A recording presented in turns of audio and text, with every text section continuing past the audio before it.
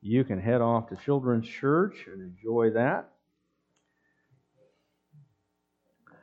And you all are dismissed. Just a reminder, we do have Sunday school for younger ones. Karen and I, we've had as few as 3 and as many as 13, I think, in that class, and it's a bunch of fun. We have a great time going through the Bible together, all 104 major stories of the Bible we go through. There's coloring, there's Play-Doh, there's the Bible. It's great. Okay, we love it. Today we made Lot's wife out of salt and reminded people that God is a just judge. But anyway, if you're not coming to that with your kids, I certainly encourage you to do that. I'm excited to bring a new sermon series with you this morning through the short and spicy letter of James. All right. And as you make your way to James chapter 1, where we'll begin this morning, I want to introduce this book to you. First of all, who is James? There's a couple different guys named James. There's Big James and Little James that follow Jesus, or James the Less and James the Great, as they refer to them in the Gospels.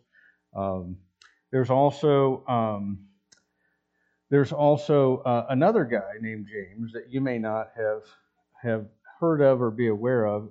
Jesus had younger brothers and sisters.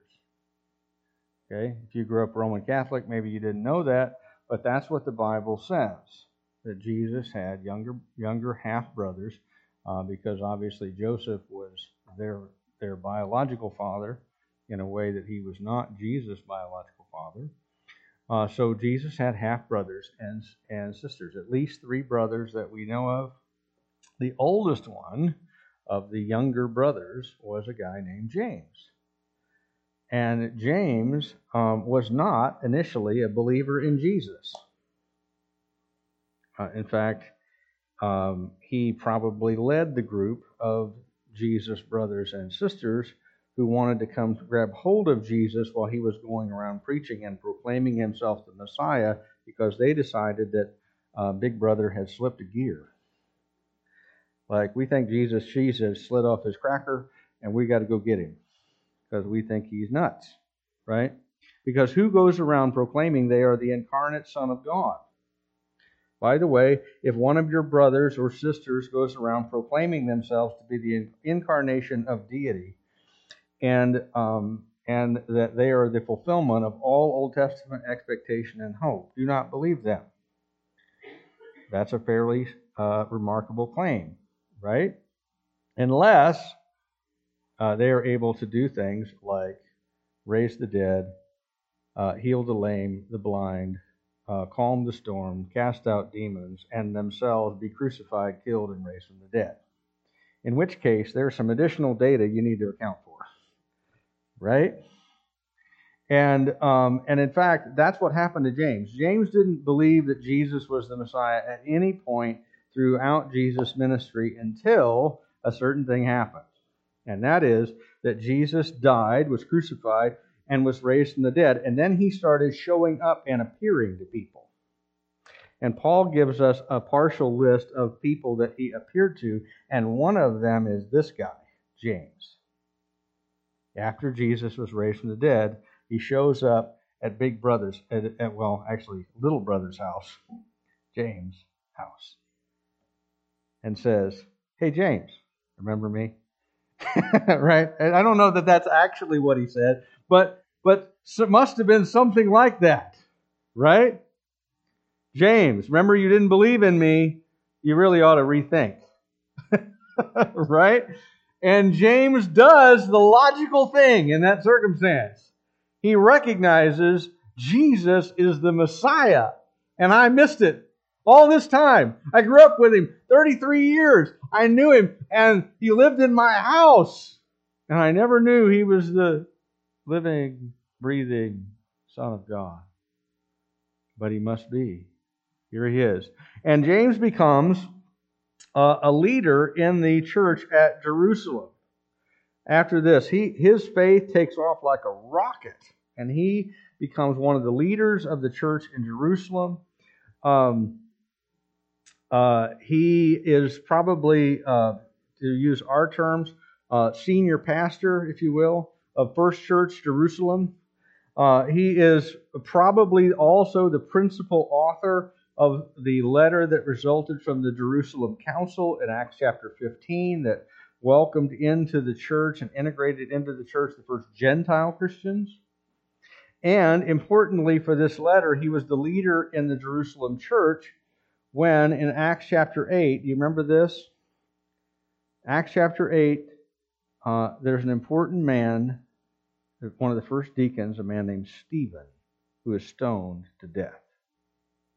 And Saul is there approving of his death, probably supervising the group of people that turns Stephen into a pile of rocks. And on that same day, now think about this, on that same day, you would think one of the leaders of the group of Christians gets killed violently by a mob, and everybody else in town sympathizes with that. Right? I can't believe people did that to your friend. Is that what happened? No, Acts chapter 8 says, on that day, a great persecution led by Saul of Tarsus broke out, and all of the church had to leave town except for the apostles. To put it in perspective, earlier in the book of Acts, we learned that there are 5,000 just men in the church at Jerusalem. So how many people are leaving town? Well, if you assume that most of that group is married and they're taking their wives and children, you're talking at least 10,000 people who all of a sudden have to beat feet out of town because the entire city wants nothing to do with them and they have to evacuate. This is an amazing thing. They get launched out of the city. Where do they go? They go to Judea and Samaria. Some of them go up to Antioch, which is the first place, by the way, that followers of Jesus are called Christians. Right? They get out of town. Are they a group of people who are beloved everywhere they go? No. There are people who have lost their homes, who've lost their jobs. There are people whose own family turned against them. There are people running for their lives from the persecution led by Saul. Now that doesn't last because Saul's about to have a moment on this, right? But this is a group of people who nonetheless are forcibly displaced from their houses. At least 10,000 of them. And so this letter is written to these people. It would be like if all of a sudden all of you had to leave town because of Christian persecution, and then you got a letter from me telling you how to live the Christian life in this new place, in the new setting. That's what this is. And James addresses, now I'm not writing any Spirit-inspired letters, okay? So don't take what I say as the Word of God. The Word of God is in here. It's not coming out of my mouth except to the extent that what I say and what this says are the same. Okay? Don't be confused. There are no more living apostles. All the ones that saw the resurrected Jesus are all the ones there are. There aren't any more. James, in the beginning of this letter, refers to these people. He uses a term. They're called the dispersion. Okay, the Greek word there is diaspora. And it's the word for the exiles. And it gets first used about the people who were exiled from Jerusalem in the fall of Jerusalem after Babylon came and took them over. Right?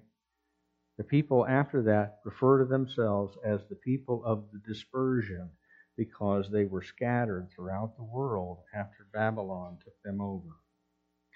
And so James is linking what's just happened to them. You've had to leave Jerusalem by force, and you've scattered across the Mediterranean world to that earlier experience 600 years in the past. And he's saying this is the same kind of experience. You guys are living in exile. How do you live as believers in Christ when you are no longer on home court? When this is an away game, how do you do it? And what he does is he takes in this letter, and he takes Jesus' Sermon on the Mount, and he lines it up with how you need to live life in the here and now. In fact, there are at least a dozen places where James is giving us commentary on the Sermon on the Mount for how to live in a practical way in the here and now when you're in exile, when you're not home, when everybody around you and your culture may well hate you. So, this is a letter for people living in a world where everyone is newly hostile to their faith. I wonder if this would have any application for us today. Right? Actually, I don't wonder. I know that it does.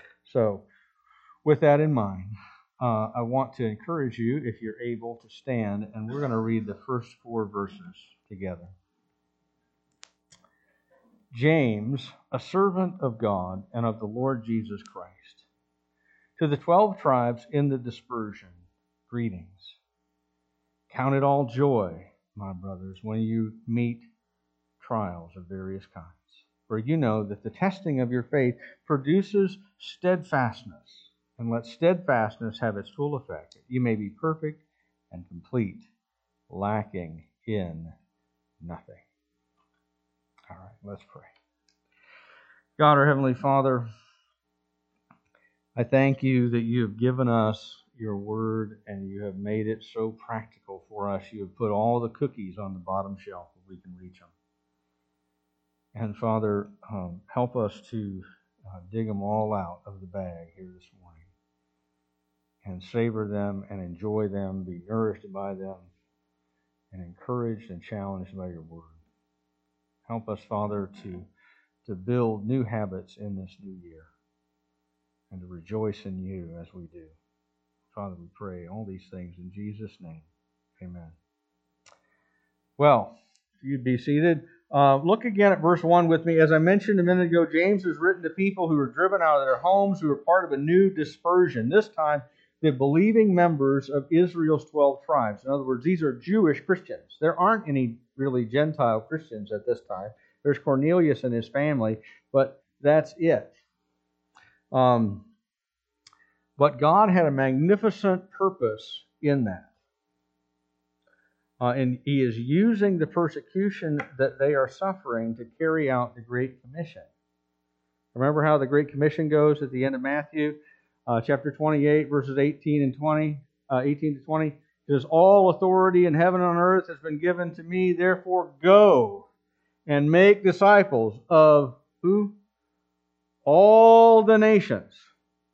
All the nations. Baptize, and he says, from Jerusalem to Judea, Samaria, the uttermost parts of the earth. Right? Well, where was the church? Well, we made it to Jerusalem. Right? So what did this do? What did this do? It kicked them out. Everybody had gotten, if you'll forgive me the phrase, fat and happy in Jerusalem. Right? They got comfortable. They had their fuzzy slippers on. Right? Everything is great here. We don't need to go anywhere. And God said, you need to go. And He uses this persecution to drive them out of Jerusalem and drive them to Judea and Samaria and the beginnings of the uttermost parts of the earth. Because like I say, some of them wind up in Antioch in Syria, and from there they carry the gospel across the Mediterranean, all around. So God has this saving purpose for the nations that He is carrying out by this act of persecution. But they don't know that yet. They haven't put all the pieces together. In the immediate situation, none of them are thinking about that. They're thinking goes like this. See if this sounds at all familiar or resonates with you. I just lost my job and my home, most of my possessions. I had to leave town with only what I could carry on my back or in my hands. My friends and my family didn't sympathize with me when I saw my brother and my friend Stephen stoned to death. Instead, they cut me off from a relationship with them because nobody wanted to be associated with a Christian. Even my mom doesn't want to talk to me anymore. This is the situation that they're in. I've lived my whole life here and I'm driven from my home. I lost everything in one day and nobody wants to help me. Now imagine, you're the senior pastor of a church that is virtually emptied out because thousands of the people you loved and shepherded have left town, fleeing this kind of persecution. They're being arrested and thrown in prison. After you greet them and say, "Hi, everybody, remember me?" Right? What are you going to say next? Look at verse 2. This is what it says. "Count it all joy, my brothers, when you meet trials of various kinds." Does that shock you or surprise you in any way? It's certainly not the normal response when I meet trials of various kinds. Amen? When things go sideways in my life, you know what my normal default response is? Complaining to all and sundry who will listen to me for 5 minutes. Go through a litany of ain't it awful and how terrible this is. Right?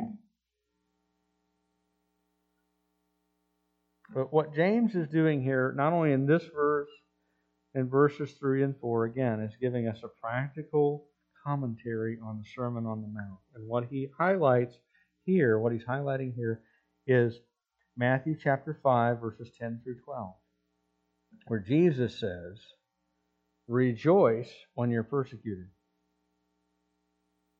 because being persecuted is really a form of God's blessing."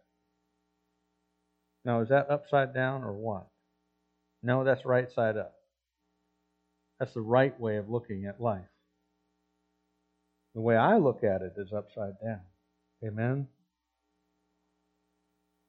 And so what James is doing here is reminding his beloved former congregation members of what they know from Jesus. That persecution is really a blessing, and problems are privileges.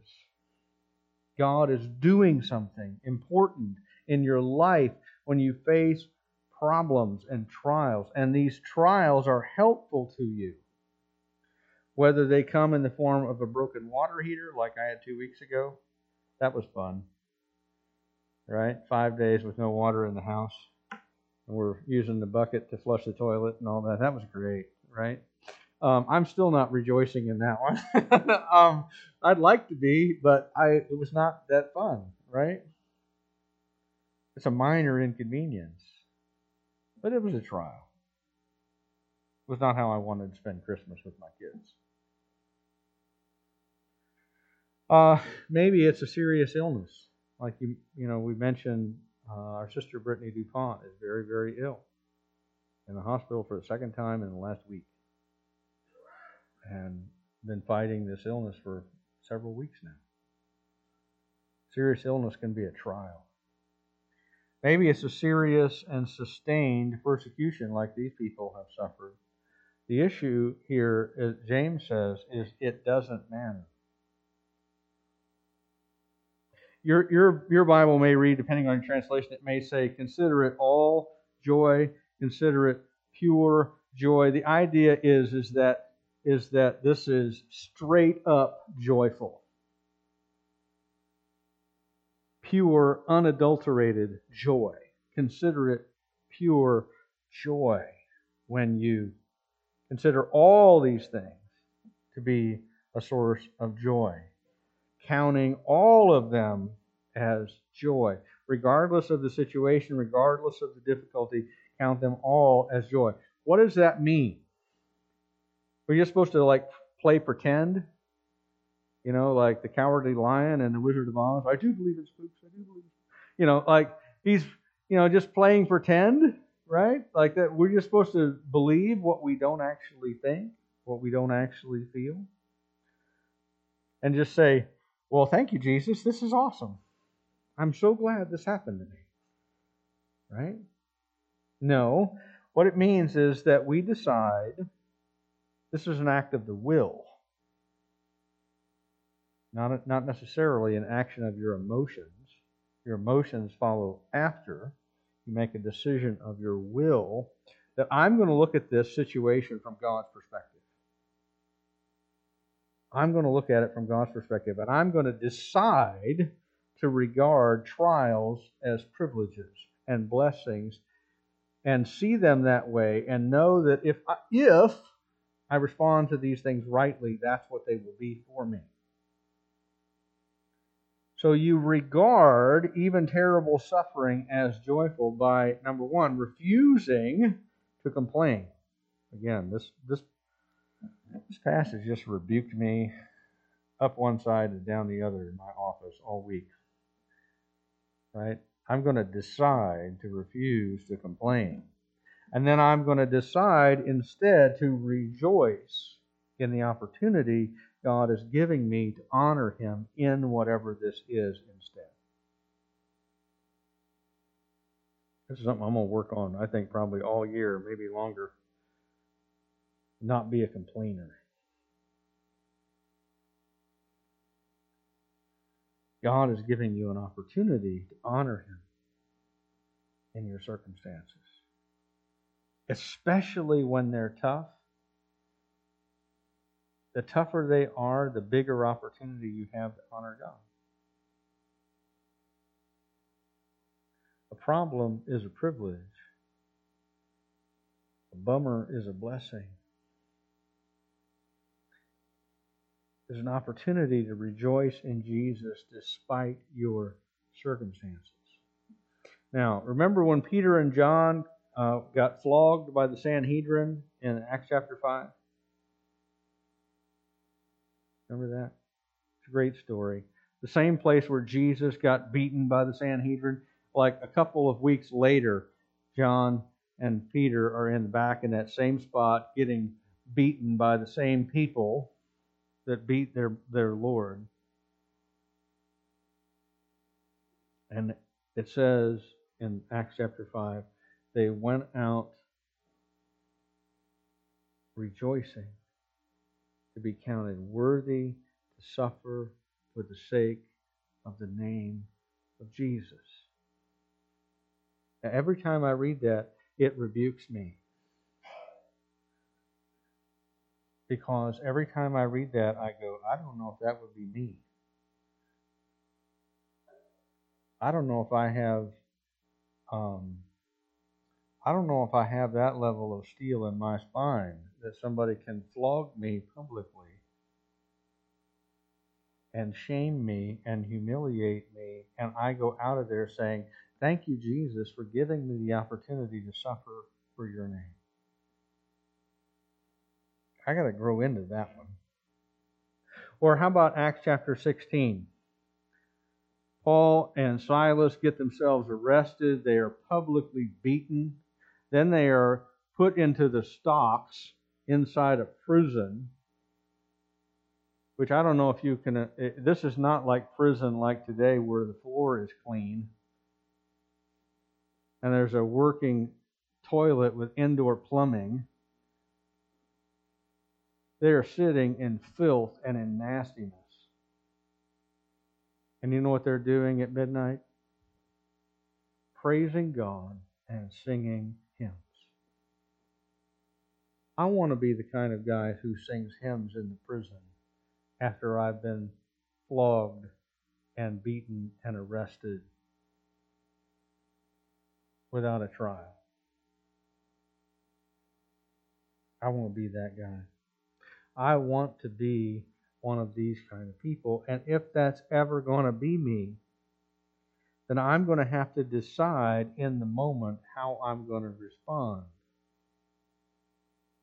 And that I'm not going to respond when a trial comes my way with complaining, but with rejoicing instead that God is giving me the blessing and the privilege of rejoicing in Him because of what has just happened, and I'm starting then to look for God's purpose and how He's going to use this to glorify Him and to do me good.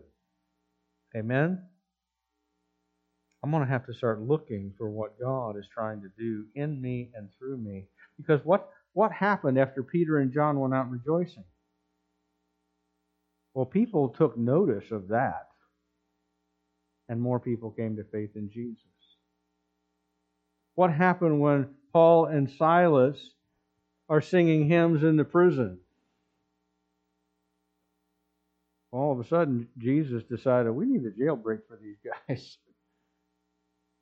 And the walls of the place began to shake. The chains fell off. And Paul had to tell everybody, all right, nobody leave. God is doing something important. Philippian jailer comes in. He comes to faith in Jesus on the spot. That night, his family hears about what happened. They come to faith in Jesus. They become part of the nucleus of the church in Philippi. And they receive the most joyful letter in the New Testament.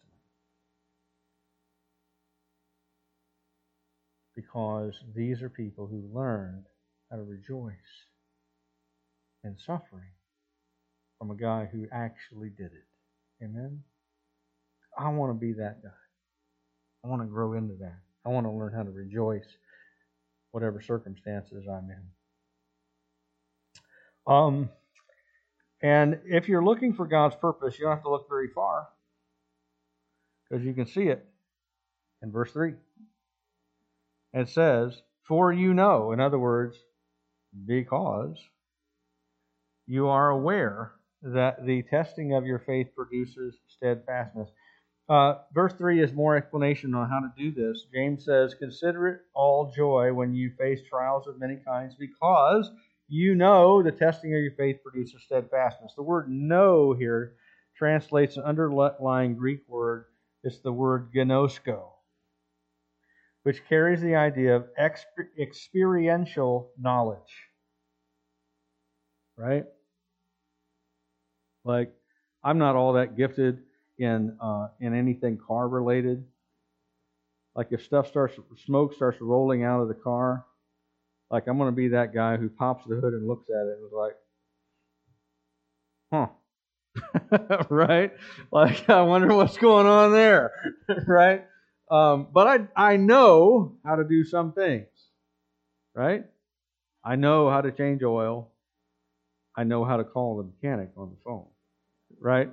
I know by experience how to do these things. Right? And that's the word that Paul is using. I mean, James rather is using here. The idea of experiential knowledge, not just what you know in your head, but what you know deep in your gut. Because God's word is true, and you have believed it on this issue of your life.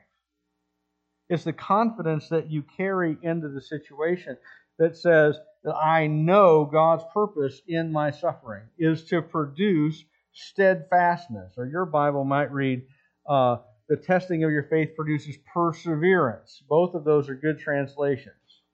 Let me explain what perseverance is, or what steadfastness means.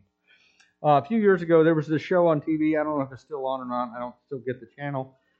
But on the History Channel, there was this show called Forged in Fire. Have you all seen this? Okay. I was part of that trend for a while of white-collar guys watching blue-collar men do their jobs, right? And so they had all these blacksmiths on there, right? Which is weird, right? Like, ice road truckers, dangerous catch, all this kind of thing. It's primarily people who have office jobs that watch this. And so on Forged in Fire, what they're doing is this very cool, manly thing, right? It's a bunch of blacksmiths. They take a hunk of steel and they stick it in a fire and they get it red hot, and then they bring it over to this anvil and then they beat it with a hammer into a sword or into a knife, right? All things that men love, right? Fire, hammers, swords. I mean, this is like made for me, right? And that's the process, right? Blacksmithing is really not that complicated. You take the metal and then you heat it and then you beat it. And then you fold it over and you heat it and you beat it some more. And you heat it and beat it until you finally get it in the shape that you want. And then you heat it one more time red hot, and then you stick it down in a tank of oil to quench it. And then you sharpen that dude up. And you put it to the test. Right? And at the end of the show, they had these master knifesmiths, bladesmiths, who would test these things. And they would do to these knives and swords stuff that you should never do with any tool that you actually like. Right? Like they'd be like, now we're going to try the antler chop. This is a bad idea. This is a good way to wreck the blade on anything you actually like, right? But they would take this knife, lay it across a piece of deer antler, and take a hammer and beat on it and see how much antler it chopped and how big of an indent it made in the steel. They take this, they have these tatami mats that got these big tight rolls, and they take that, swing that sword. They stick it in a silicone body, see how much blood, fake blood was generated by that. I mean, it's a cool show, right? Like I say, it's made for men. It's awesome. But the idea is that the master craftsman puts the thing to the test. And of course, at the end of the show, the bladesmith with the best knife or best sword walks away with $10,000. Great reward. So with that illustration in mind, what do you think steadfastness or perseverance is? It's durability and usefulness under strain. When you're tested, when life goes sideways. It's the result of a life of faith when God turns up the heat and starts beating you into shape in conformity to Christ. He is beating you into conformity with Jesus so that you look like Him. He is a master craftsman. He wants you to be a useful tool in His hands, but the only way you can get there is to be tempered by difficulty and tested through painful trial. If you ask the steel when it's on the anvil how it's feeling right now, the answer is probably not great. But He wants our faith to be durable, able to stand up to difficulty with joy, because that is precisely what Jesus did at the cross. Remember?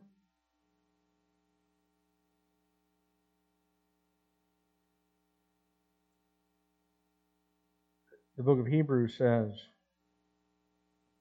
"Consider Him who endured such opposition from sinful men, that you might not grow weary and lose heart." It also says about Jesus that for the joy set before Him, He endured the cross, despising its shame. Right? There is joy to be found in trials because you have decided, I'm going to glorify God in this. And there is also, just like that TV show, great reward on the other end for doing so. So how does that work itself out? Well, verse 4. Let steadfastness have its full effect, so that you may be perfect and complete, lacking in nothing. You know what James is telling us here? That there isn't any shortcut. That you're going to have to joyfully submit to this process in your life that God has ordained, that God, is using in order to achieve it. If you want to be a great athlete, you've got to show up to practice. The harder you practice as an athlete, the easier time you have in the games. If you wimp out at practice, you'll never be great in the game. Same thing is true in the Christian life. If you want to have a durable, persevering, steadfast faith, you have to do what the 18th century preacher Charles Spurgeon said: you need to learn to kiss the wave that throws you against the rock of ages. He is making you great in faith. Amen. His goal is not your comfort, but your conformity to Christ. And if you yield to the process, and by the way, again, I'm preaching here, but I'm preaching to myself, y'all. Because I'm sick of being a complainer, and I want to be a rejoicer instead. If you yield to the process here and decide to rejoice despite suffering, because you know that the testing of your faith produces steadfastness in you, then you will find yourself one day on the other side of that trial. As James describes it, perfect and complete, lacking in nothing. Does that mean sinless? No. It means mature and looking very much like Jesus Christ. And that's the goal. Amen. So let's decide together, you and I, here it is, beginning of 2024, beginning of a new year, that today we're going to start working towards the goal of being steadfast in faith and stop being complainers and start being rejoicers when trial comes. Counting all things as joy that we might have steadfast faith that looks like Jesus. Amen? So let's pray, because we're going to need a whole bunch of help from the Holy Spirit to do that. That's impossible apart from Him. Amen? But with Jesus, by His Holy Spirit working in us, this will happen. And it'll be God's honor and delight to see it happen in us. He who began a good work in you will continue it to the day of Christ Jesus. Amen? And He will finish it. So, we're going to pray and ask God to do what He's promised to do.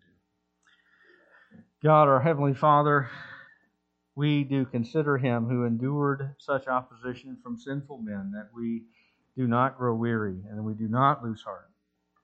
And Father, we want to do what this passage says, to count everything as joy. Not because everything is amazing or awesome, but because you are amazing and awesome, and you have shown us in Christ how to rejoice in suffering. And Father, we pray that we would replace complaining and grumbling and fussing and moaning, all the grumbling that we can do when things don't go our way, with rejoicing instead and seeing trials and troubles as privileges and blessings and opportunities to glorify you. Father, make me and make these your people a whole lot less like the people of Israel in the wilderness, complaining that they're not back in Egypt, and a whole lot more like Paul and Silas in the prison singing hymns in the dark. Father, we want to be those people. And we would ask that you would do this by your mighty work, according to your all-sufficient grace, empowered by your Holy Spirit as the Word works in us according to His mighty power. And Father, we pray all these things in Jesus' name and by the Spirit. Amen.